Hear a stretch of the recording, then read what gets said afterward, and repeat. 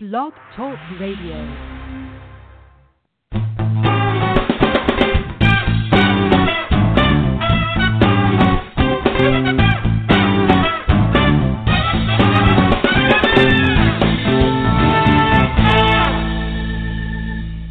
It's Pundits Pub from New York City and Middle America.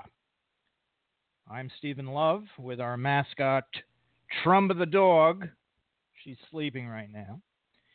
And I'm pleased to announce that Pundits Pub, aside from being broadcast on the Blog Talk Radio Network, is now available on the TuneIn and Stitcher podcast networks, and will also be distributed very soon on iTunes. So please join us on your favorite network, and don't forget to like the Pundits Pub Facebook page and start following us on Twitter at Pundits Pub.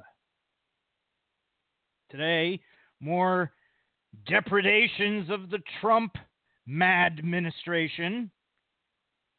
ProPublica reports that El Jefe Naranjado is appointing Sam Clovis to lead the research section at the United States Department of Agriculture.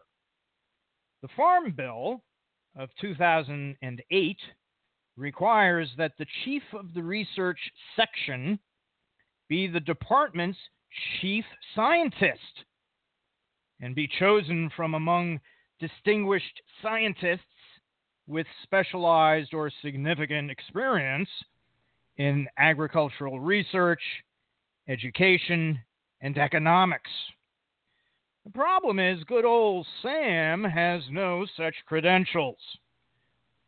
He is a Trump supporter who ran unsuccessfully for Senate from Iowa in 2014. He's a climate skeptic, and he was host of a conservative talk radio show. He's already been lurking as senior White House advisor at this very important department. Following the Russian organizational model, Clovis is the political officer embedded in the system. Presumably, he's there to make sure Sonny Perdue does the right thing. But he is no scientist. But why follow the law? Who needs the law? Nothing matters in this funhouse version of the executive branch. Speaking of agriculture, what a great area to see corporate totalitarianism in action. There's a great and disturbing documentary called Food, Inc.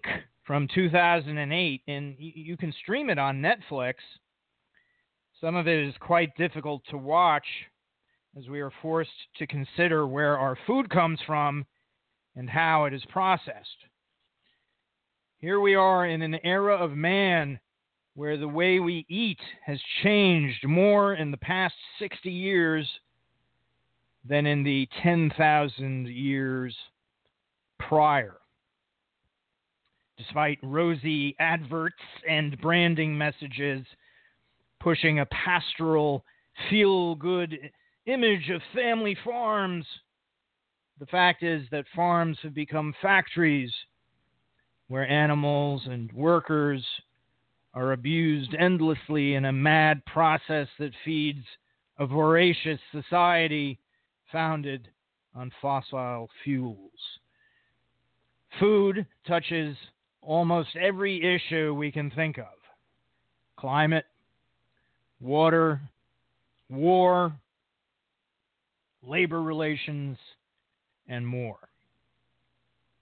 This is Pundits Pub number 4, Starving for Change Towards a New Food Paradigm. Our special guest is Bonnie Blodgett. Bonnie is an op-ed writer for the Minneapolis Star Tribune and is one of America's foremost writers on gardening. She is the author of Remembering Smell, a memoir of losing and discovering the primal sense. Publishers Weekly called Remembering Smell a thoughtful and richly nuanced study that is tenaciously researched. Welcome to Pundits Pub, Bonnie. Hi. Bonnie, have we perverted our relationship to food? We've perverted our relationship to nature. This is, you really, congratulations on summarizing the situation very well. Thank you. So out here in the heartland where I live, we're kind of up close and personal with agriculture, and it's not a pretty sight. And I guess I wish people in the coasts were more interested in this topic, but out of sight, out of mind. It's hard to understand. It's hard to understand where food comes from when you don't live around the factory that's producing it. Well, for us, it comes from the kitchen at the 4-star restaurant. Oh, really? For all of you?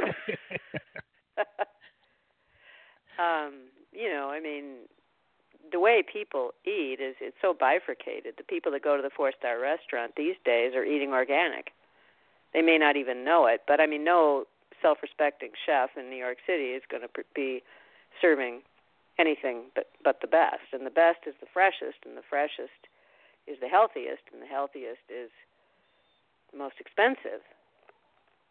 But 90% of the people who live on the coast aren't rich enough for that diet, and so they get the other one. Well, we go to the supermarket, and the documentary I mentioned mentions how there are 46,000 products in the average supermarket, and there are no more seasons. So I can get plums 365 days a year. Can you help us trace how the current corporate model of food production, what are the effects? Well, it's really interesting that you mentioned getting plums all year round. This is the sort of fact that the big ag, as we call it, big agriculture, likes to trumpet.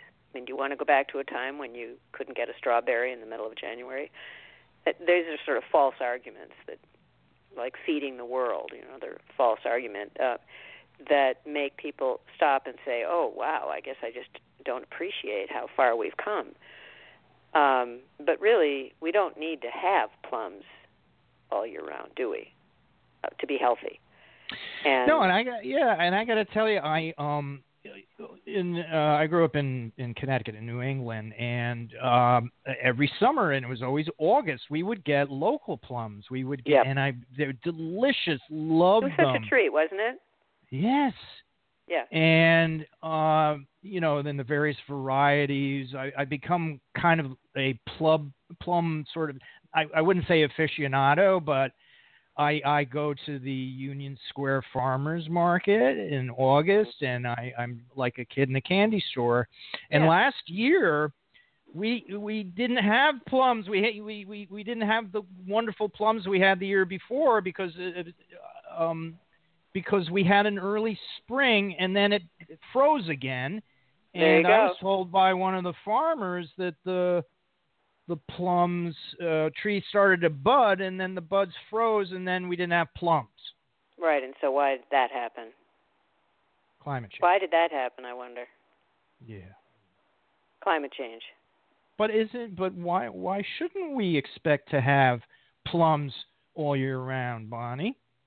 Okay, so because if we have plums all year round, you're going to have climate change. So you can either have plums all year round for only a few people who can afford them, and they're not really very good unless they're very ripe and in season and they've been delivered. They're locally grown. Most fruits don't travel very well, and they're bred to have characteristics that allow them to travel well. You've heard about the tomato. why does the tomato in the grocery store in January have no taste? Because it is bred to travel well, so it has tough skins.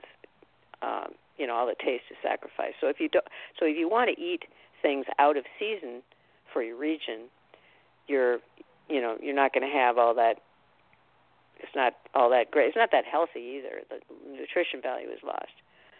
But if you want to have that, and if you decide that that's your priority, well, then you have to also understand that the way that the system works, which requires incredibly fossil fuel intensive production and transportation, you're going to be promoting climate change.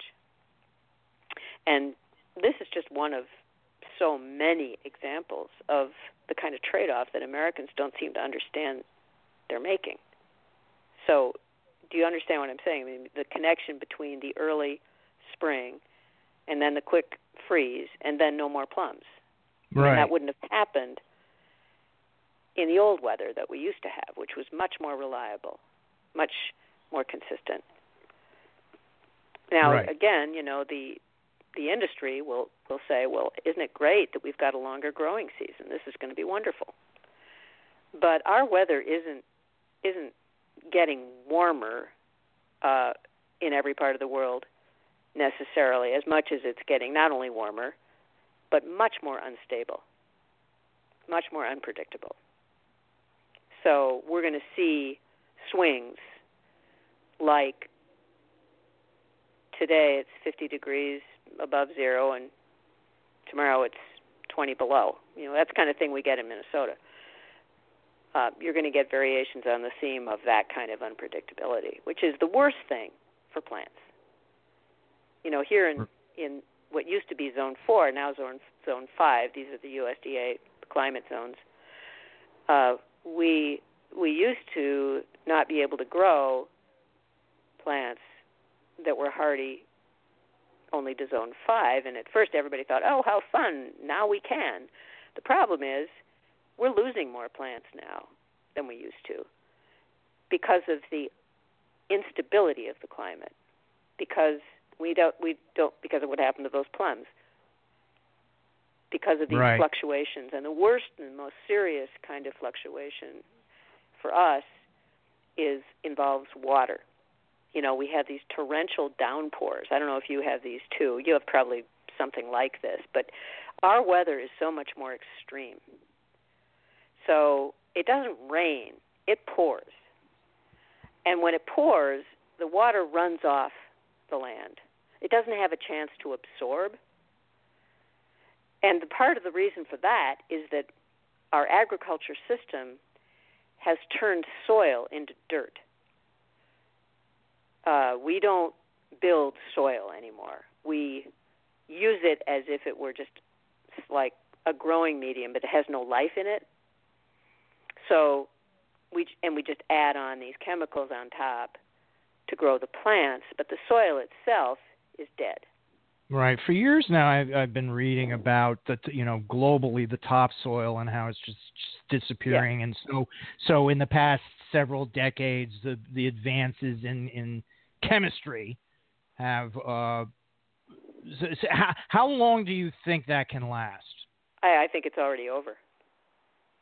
I think that we are at a tipping point where things are going to start to really collapse. Because I've seen studies of the heartland soil that is so badly eroded that one, high winds, tornadoes,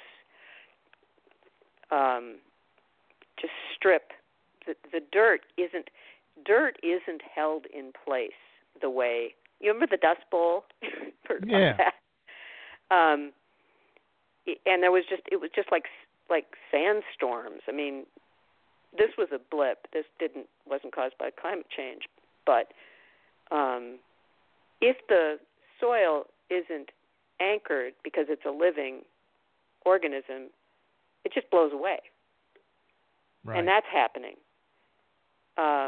It's also the worst thing is that it's eroding. It's washing off into the rivers, along with the dirt, the chemicals wash off, and the chemicals create algae that's created the dead zone in the Gulf of Mexico. And the Mississippi River near where I live is filling up, and there's a part of it that is going to be blocked within a few decades, completely. There's just so much bad stuff happening. I think people are overwhelmed, and they don't want to hear about it. It's just too much. So what is going to be the thing? What is going to be the crisis? Is it going to be avian flu?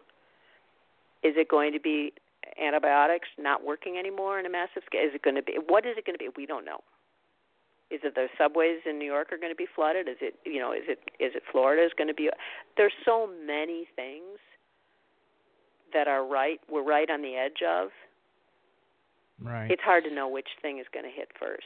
Well, the Pentagon is already modeling, war games because of this, and in the decades that face us, we're going to be looking at drought and famine, and And I think it's not a good outlook.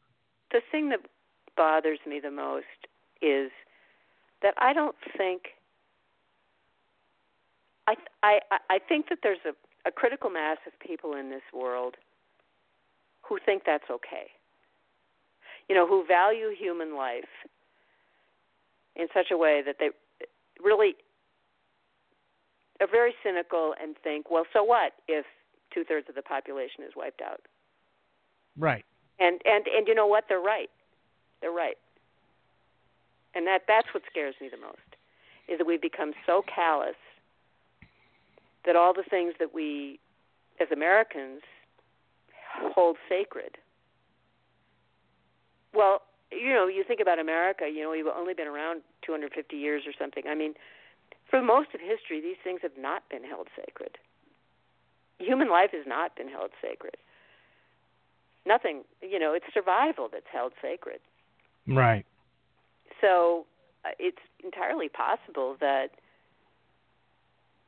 the people who are now consolidating their power for the purpose of surviving themselves, and they understand, just as the Pentagon does, what that entails. All right, let's open this up. We're bringing in John Worley out there with you in St. Paul, Minnesota. John is a playwright. He's also an actor, and he's actually had the lead in a film called Perfect Strangers, directed by the legendary Larry Cohen. Look him up on the IMDb. John, welcome to Pundits Pub. Hey, thank you again, Steve. Interesting subject tonight. We also have our contributing editor, Falcon, in Greensboro, North Carolina. Good evening, Falcon. Good evening, Steve. What is that, Falcon? What is the in North Carolina? You live in North Carolina. What is the main crop of or agricultural product of North Carolina? Do you know? In many respects, in rural areas of North Carolina, it's still cotton and tobacco. However, rather than the threat of our land blowing away, we're facing the threat of our land being poisoned, because this is perhaps the largest producer of pork and chicken in the United States. Yep. And the groundwater is systematically being polluted by pork and chicken waste. Right. Bonnie, out there in Minnesota, what's the major product, plant product of Minnesota? Well, the major, the monoculture for the entire heartland is corn and soybeans. But Falcon is right. I mean, really the most immediate atrocity, I'm sorry to sound so dramatic, but is the factory farming of animals.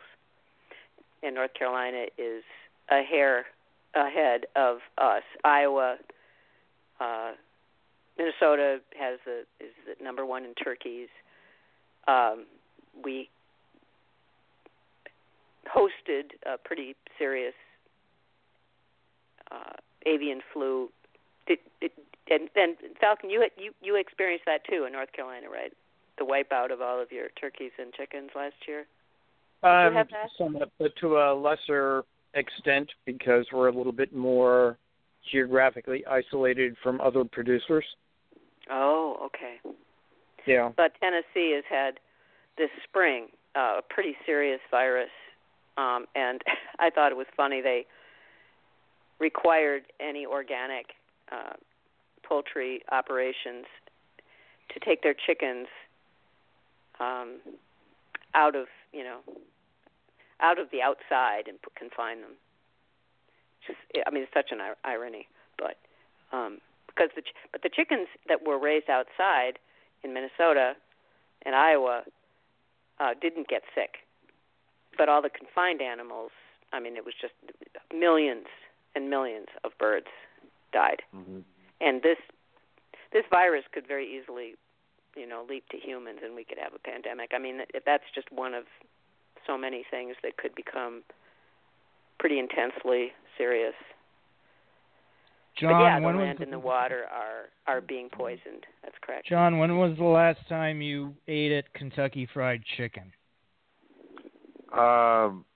Boy, I can't even remember. I have no idea. That's good. I generally don't. Yeah, that's good that I don't remember. And I in fact, it's been on my to-do list, believe it or not. But Really? For some reason, Kentucky Fried Chicken. Yeah. It's more of a craving than anything else that never gets satisfied. So, but I'm since I'm ignorant basically on this subject, I'm more interested. My creative mind goes to a future solution of, are we going to live in a world full of greenhouses to produce our food, or is there a solution that's immediately tied to the ground, Bonnie? Is there anything that could be done to? Oh, absolutely. No, absolutely. Well, okay. The thing that people always assume is that if we go organic, that means that we're going to go back to 1900. And the fact is that there is so much technological innovation going on in the way that plants should be grown that we could easily convert to an all-organic local food system worldwide, easily. The only thing that's preventing it is power and money. Bonnie, what do you mean? What do you mean by organic? Isn't it all organic? What do you mean by organic? Well, organic is just a word that means a lot if you're in the certified organic world and you know the catalog of regulations that you have to meet in order to be an organic farmer. So you're not using pesticides or what? Yeah, right. Not using certain types of pesticides,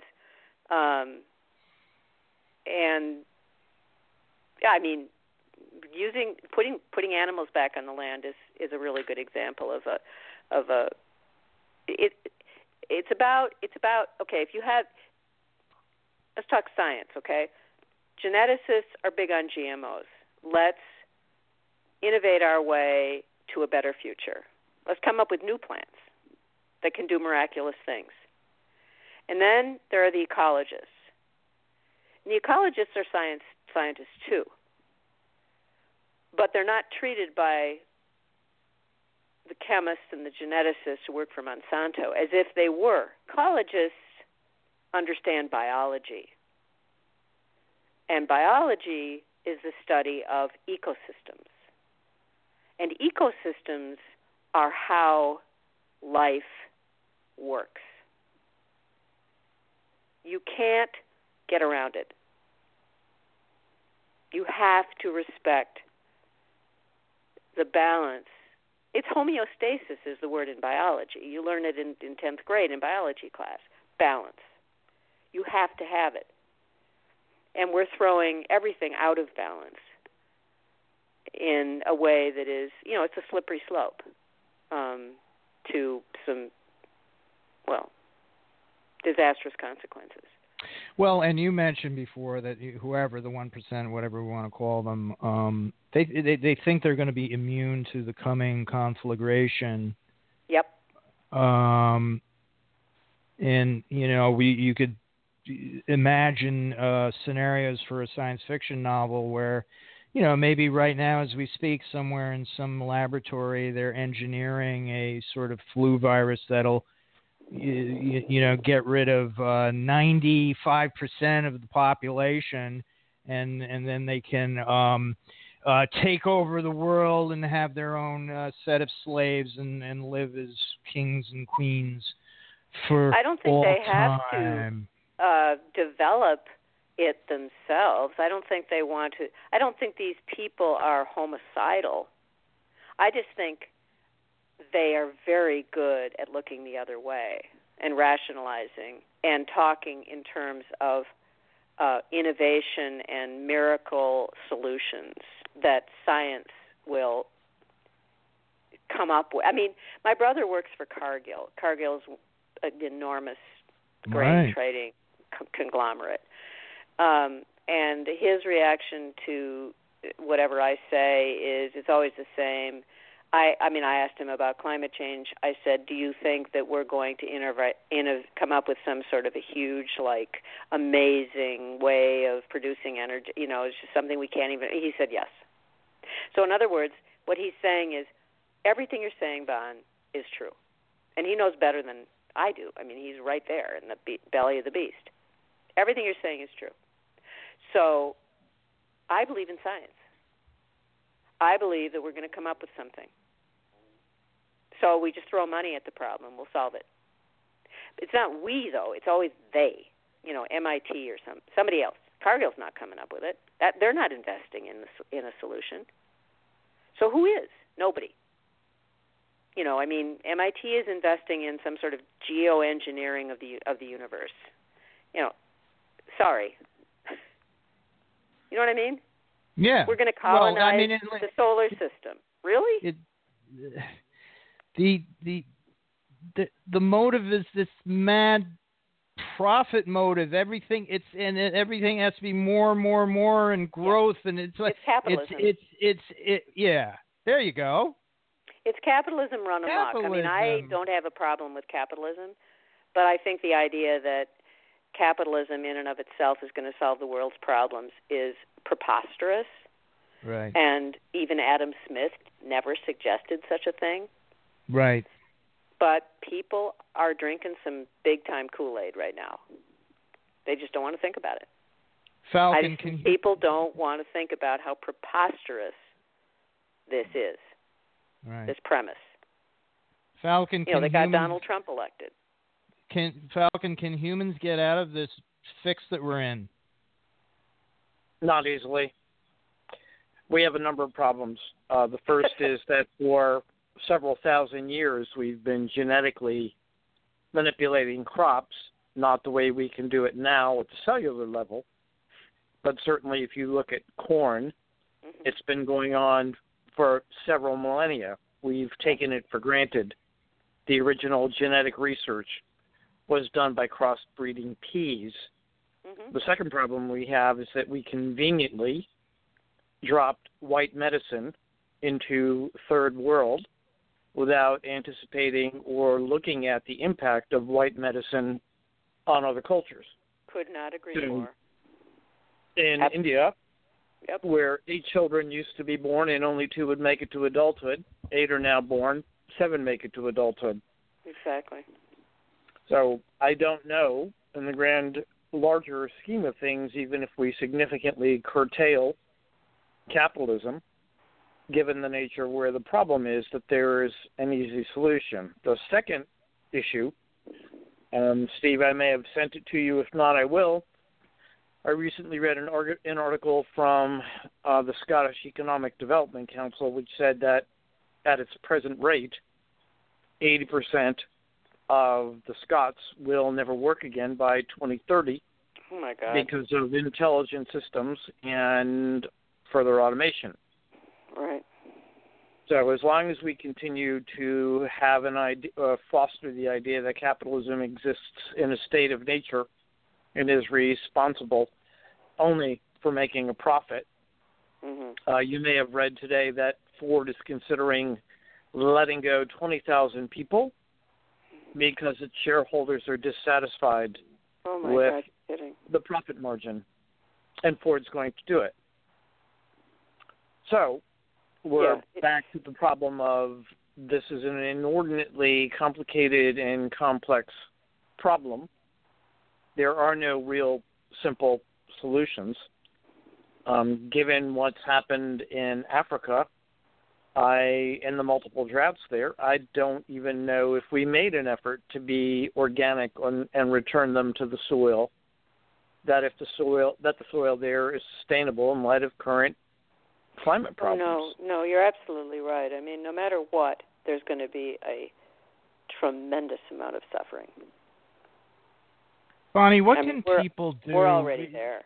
The cities, it's difficult, although we see in urban settings, we see rooftop gardens. And I happen to be president of my co-op, and the board is, in recent months, we've been sort of dithering between do we go solar on the roof or do we go with a garden, a roof garden? But also out in rural areas and in the suburbs, what can we do? What can the people do to create local markets where what we eat is produced seasonally and locally? I think we're already doing it. I think the younger generation, the millennials, get this. I don't think they talk about it much because what's the point of talking to us? I mean, I don't know how old all you are, but I'm a boomer. We don't get it, and they're doing all sorts of things. Now, that doesn't change the fact that I agree that we're in for it. We're in for it. Some heavy-duty catastrophes, and any number of scenarios could play out to an end that may or may not be. It may be cartels running the world, and there's a Stanford biologist who refers to the rest of the species, two species. He thinks we're going to evolve and become two species: humans that live a long, long time, and then humans who are sort of subhuman, and he refers to them as the mayflies, and they will live short, brutal lives with absolutely no self-awareness. All of that stuff, is very real and very debatable. I mean, which horror story do you want? But my hope is... That's right out of Aldous Huxley. Yeah, I mean, my hope, such as it is that the millennials, the people who are actually faced with climate change, that they talk about it constantly, they get it. They're doing things. They're causing people to think about rooftop gardens and solar this and wind that. That might spread and that might take root, and I mean that's all I can hope for. I don't, and then politics, and then it would be so wonderful if, I mean, we elected Trump, right? I mean that shows how desperate people are. So what if people started making decisions politically that were really, really paradigm shifting? Like, okay, let's try it. I don't know. But then you'd have massive, rationing, which I'm all for, of fossil fuels, and, a top-down effort to save the planet. Yes, but here's part of what you're looking at. You may know Google has a program called Google Roof. Google Roof allows people to finance solar panels to eliminate fossil fuel. Mm-hmm. Well, here's the problem. Looking at what it would take for me to do that, my payback would be over a decade, and I would have to go into debt roughly $40,000 in order to make that happen. But that's because we're not pricing products according to any, real challenges. Pricing is completely skewed because things are subsidized incorrectly. Agriculture but the cost is of subsidized. solars has come down considerably, and it continues to do so. Yeah. Yes, right. But in Georgia, my daughter's husband works for a company that calculated what it would need to come off the grid or be self-sufficient electrically. They proceeded to install the appropriate number of panels on the roof and found themselves sued by Georgia Power, so that even after Georgia Power takes back or pays based on federal law for surplus energy they generate, they have to pay Georgia Power $200 a month just to be on the grid. Yes, terrible. So what was the point of installing the panels on the roof? Because their electric bill would have been... Well, these are political decisions and policy decisions, and policy is personnel, and there is a coming political reawakening in the United States. I saw it in Washington the other week at the climate march, and we can only hope that the millennials will, because it's up to them really, because we've screwed it up. And all around the world, not just in the U.S. Obviously, it's the Chinese millennials and the Japanese, the African millennials. Yeah.